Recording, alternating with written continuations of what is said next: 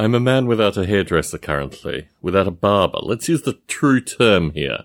My grandfather was a barber. He used to cut men's hair many years. 50+ years he was a barber. My great-uncle, who is still alive, I'm visiting in New Zealand. He was a barber as well, like my grandfather was. He followed my grandfather's profession. My great-uncle cut David Letterman's hair. That is his claim to fame. He was a barber good enough to cut David Letterman's hair. But I'm without a barber currently. You need to have a local barber in order to frequent a barber shop, right? The local barber here is a front for some kind of organization, and the only way you can get into it is to have an Instagram account and to make an appointment through the Instagram account, which is all too eclectically eccentric even for me. So I'm now looking around at various options associated with having my hair cut. And today I had my hair cut at my wife's hairdresser's. This, in part, was to provide some Christmas toffee to the hairdresser. It was also to appease my wife. It was also to get a haircut. These things are all incredibly important. When I got seated in the barber's chair, and believe me, this was an 8-minute haircut. This was a very fast haircut. Anyway, when I was seated in the barber's chair, the gentleman who had been seated in the seat that I was in was concluding a conversation he was having about net neutrality. And he said that basically the Obama administration had created all these amazingly positive, good things about the internet, which the Trump administration was eroding. I paused, took breath. I thought to myself, this is not a good circumstance to start a confrontation with a variety of people that really clearly know what they're talking about. So I just decided that I'd have my hair cut and I'd remain quiet. I have very strong views about what is supposedly called net neutrality. And I find it particularly striking because sometime, I think it was in 2007, Google stopped people finding Noble Ape, my primary project, my website. Google, for whatever reason, decided to remove Noble Ape from their search engine. And this was an amazing experience to have. A number of things associated with the internet are really about corporations communicating with other corporations. And I think what I find fascinating about the discussion associated with net neutrality is that it's really about one corporation charging another corporation. That's the interaction with net neutrality. The fact that the corporation will pass on the charge to the customers is secondary. What you can't have a conversation about is what the free internet should look like. And I found when Google removed Noble Ape from their search that the Electronic Frontier Foundation, which is occasionally periodically lauded as a, free internet organization, was actually completely funded by Google and, well, not completely funded. I mean, they got donations from other places, but Google funded them sufficient that the EFF was putting on Google-sponsored talks, variety of other things. It was clear that Google put a lot of money into the EFF, so the EFF would just parrot Google's line. If you're interested in seeing more about this, I have a web page dedicated to Google blocking the Noble Ape website, which goes through some really quite curious communications with the Electronic Frontiers Foundation associated with what a free internet should look like. So, as a content provider, as someone who creates content and puts it out there, yes, it's a podcast. Yes, it's a simulation that simulates apes in an environment, soon to be apes in a cityscape. You might belittle what I do. Well, many do. But the ability to produce information and to put it out for public consumption is something that I think is really critical associated with the internet. Then we get on to what net neutrality is defined as in popular consciousness, or at least what one corporation has talked about associated with net neutrality. And what you find through this is that people that talk very positively about net neutrality and that the world has changed inextricably because the FCC has eliminated net neutrality, we just need to take a step back. Net neutrality is not a consumer bill of rights. It's not something that says internet service providers need to provide quality service. I spend now, I think $420, $430 a month on internet. And when I work from home, which I do once a week, I typically have to reboot. This means physically removing the cable, putting the cable back in, and rebooting the internet twice, sometimes 3 times a day, in order to have a consistent internet connection. Now, the technical problems associated with this, in large part, came from my internet service provider putting blocks and various other things which disturb the internet intentionally. The last $50 of the amount that I pay per month is actually the internet service provider acknowledging that they've put blocks in place. They call it data caps, but it's just, it's not a cap. It goes on throughout the month. It's not something that occurs at some period of time in the month. So the customers' experience of the internet, and this is prior to net neutrality disappearing at the FCC, the experience of customers in the US, and pretty well universally with regards to the internet, is pretty appalling. Now, I actually am starting to see internet providing as an antitrust issue. There just can't be one central means of getting the internet. You need to have a plurality of means at a variety of different levels to get the internet in order to facilitate the kind of freedoms that I would want to see. Now, I would love to see community internet providers. Historically, when this thing started out, the bulletin board systems were probably as close to that as you could get. What you started to see through internet service providers initially were literally 90 internet service providers, all fighting and competing and merging and what have you. And then when the cable providers got involved, that's when things started to get a little strange in the US. But there are a number of countries that actually get the internet really right. And I think these are countries that should be studied as opposed to the current model which exists in the US and in Australia in different ways, and a variety of other countries where the internet is really, really crummy. And what I think is interesting is if you start to look at this truly as a consumer, as opposed to, let's just recite something that corporations tell us to recite associated with net neutrality and what that whole thing means, because unless you start providing content to people, unless you actually experience that on some level, and you experience all the ways that that can get perturbed, with search engines, with all kinds of strange traffic shaping, and then what I call the last 10 feet, the actual service provider part of this. Really what we need here is a consumer bill of rights, right? It's not net neutrality as it's branded, because net neutrality is just about one corporation and another corporation's interaction, and charges that are made based on that. It doesn't mean that the information that's being provided has not been shaped or removed or altered in some way, because actually all those things exist currently. That's just the nature of the current internet. It's got nothing to do with net neutrality as it's described. In fact, when you see large search engines and large internet traffic organizations that are intentionally shaping traffic for a variety of countries, what is cultural norms and all this kind of other stuff, which is just basically means of control that is thrust on populations for a variety of reasons, you start to wonder, what's this hysteria about? Why aren't people getting hysterical associated with how poor the internet service is in general? Or, why one can't actually find information that well anymore?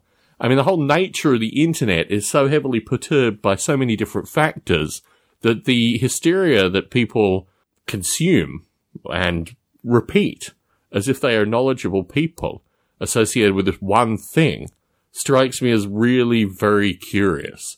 And actually, if you take a step back, it relates to a rather strange narrative that empowers people to have opinions on things that they don't understand. When you say one thing is good, one thing is bad, you get this kind of artificial notion that there are just two choices here, and they're two choices about what's agreed upon, and you're allowed to have two choices. This mode of thinking I really find very disturbing, and certainly a lot of the stuff that I see coming out associated with this supposed branded net neutrality stuff just makes me wonder, do people ever take a step back and think there's actually a multiplicity of possible solutions here? There are not just two solutions, and what was there in place prior to what is coming is bad. It's not that it'll go from bad to worse. It's from it's unbelievably bad, it'll be unbelievably bad following. And there's no real narrative associated with let's change the things that make this stuff unbelievably bad.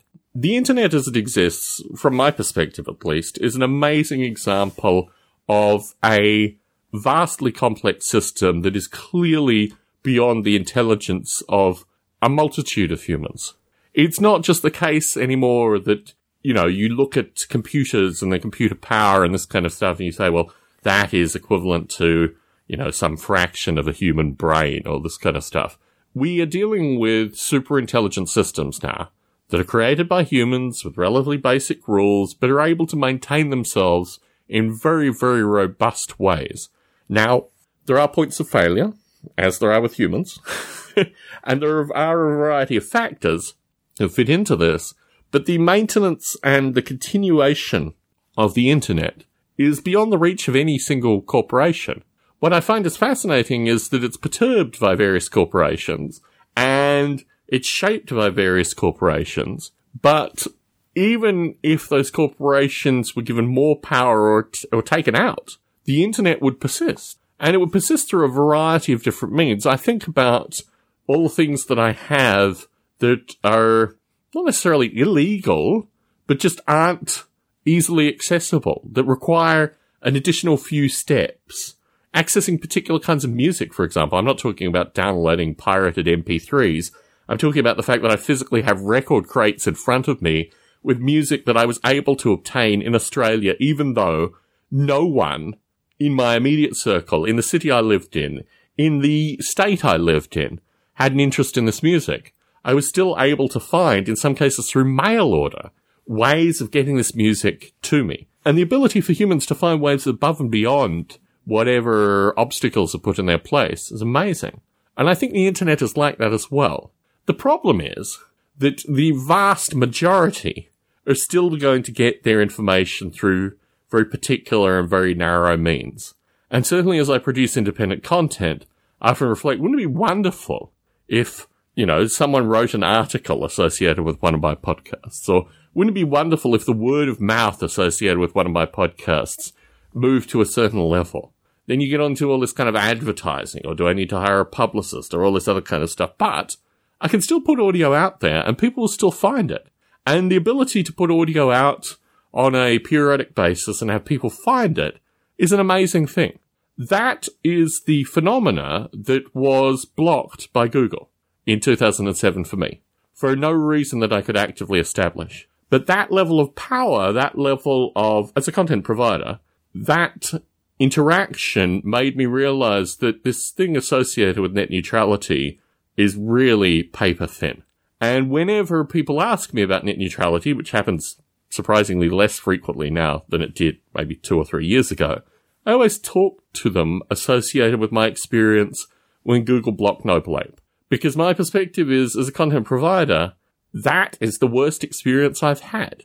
I mean, I've had other bad experiences. I mean, recently I've had a comedian that just decided to use Noble Ape as their own, I don't know, short-term vehicle for various profit and other things. Thankfully, hopefully, maybe they're not actually going to be producing anything else with the name Noble Ape. But their entertainment lawyers were pretty curious. I might actually record a long funk associated with that at some stage. Probably associated with Noble Ape at some stage. Having had a means of getting information out removed, and this was a blanket removal of everything. I mean, for a long period of time, there were a variety of different curious searches that got people on Noble Ape on the website. And what I found interesting was a number of the long-term collaborations that I had, or at least long-term friends, came through people that had just stumbled upon Noble Ape. And in producing audio, a lot of the people that come to listen to these podcasts stumble upon it through one way or another. So when you have that option eliminated, I'm not interested. I mean, I am a passive consumer of content as well. And I enjoy being a passive consumer of content, don't get me wrong. Also pays the bills. But what I find fascinating through the experience with Google and through the experience of the blocking of the Noble Ape website was I started to see a vignette into the possible future. In fact, the future. There's no legislation that would have stopped what happened with the blocking of the Noble Ape website. There's nothing in place. There's no discussion associated with net neutrality that impacts that thing. And there's no discussion associated with net neutrality that impacts the horrible experience that I have actually getting access to the internet. There's no notion of the customer in this process. I mean, there is a notion that the corporation will put the charge onto the customer, but there's no notion that the customer is paying for a service that they're not actually receiving. I mean, that whole thing has been surprisingly well removed from the net neutrality discussion. That actually, when you access the internet, you're dealing with so many different corporations that all have their own particular proclivities, that your ability to get access to independent information is really a point of concern, a question.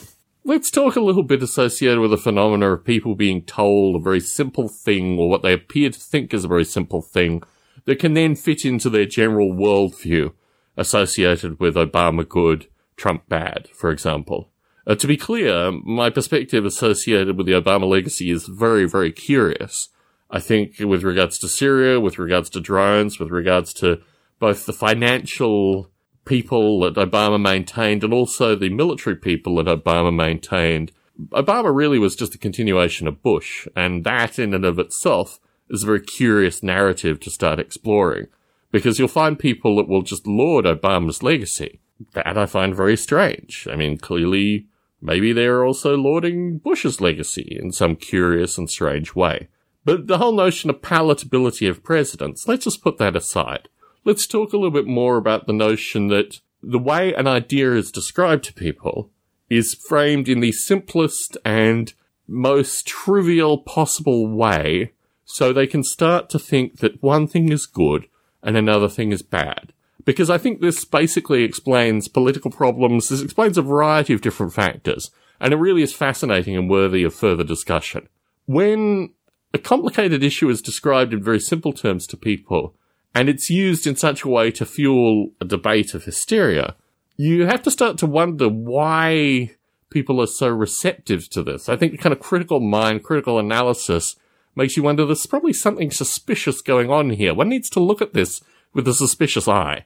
One needs to take this thing and start thinking, why is this being a topic which is so easy to understand that folks in a barbershop or a hairdresser, as it was, can have a distinct opinion about this and talk about this with a certain degree of pronounced authority? That struck me as very interesting and, in fact, part of the problem. That these technology issues have been framed so much, and these are framed by corporations. The lobbying effort associated with the term net neutrality was fascinating to track. Once you had identified the actors here, Google and the Electronic Frontier Foundation primarily, which were the two actors that I found in the Google blocking case with Noble Ape, I started to realize that you can disassemble what these corporations are saying.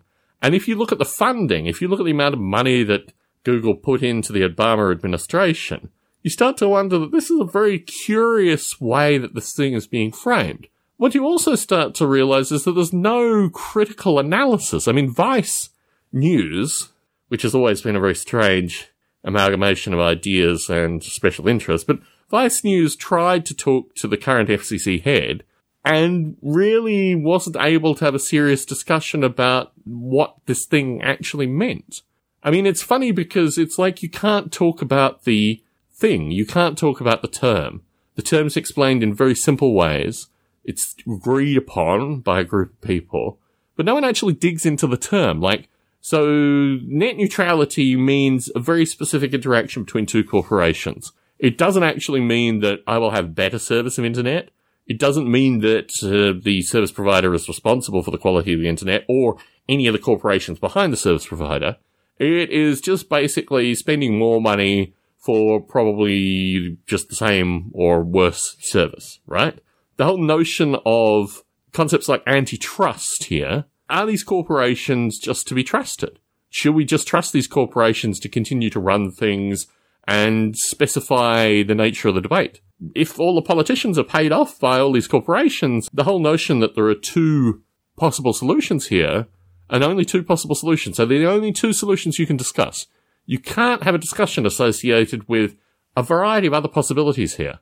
These are the curious things, Very simple idea, explained very poorly, so people immediately understand it and agree that this was a good thing. Really bad descriptions of what happens currently and what happens in the future, so the whole discussion is divided by two things which don't in any way map onto any of my experiences as an internet user and content creator and all these other kinds of things. So I find increasingly that this is part of a narrative which can be dissected very easily. You just realize, why am I being sold two really bad bills of goods here? Why are the two ideas that are being presented not ideas that map onto my current experience or really map onto things that would improve my current experience? And if these are the only two ideas, maybe we need to take a step back. You'll hear this through future discussions as well. Maybe we need to take a step back and not fall into the trap of just saying net neutrality good, net neutrality being taken away bad. How about everything bad? Why can't we start saying this whole thing is bad? This whole thing is prefaced on corporations that have no interest in freedom of expression or, quality of internet service or any of these kind of things. They're just about extracting profit, controlling interests, and maintaining the status quo politically.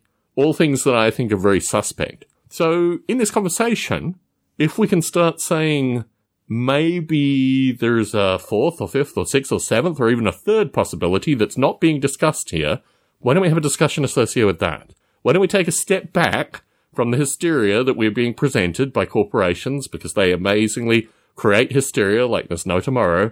Why don't we take a step back and actually say what should be here is something that's distinctly better than either of the possible options that are being offered? So why don't we have a conversation about that? Maybe that's an idea that I would like to foment in people through these particular podcast recordings. Tom Barbalet sitting next to a soon-to-be thinned record collection in San Jose, but with a slightly acceptable 8-minute haircut. Signing out.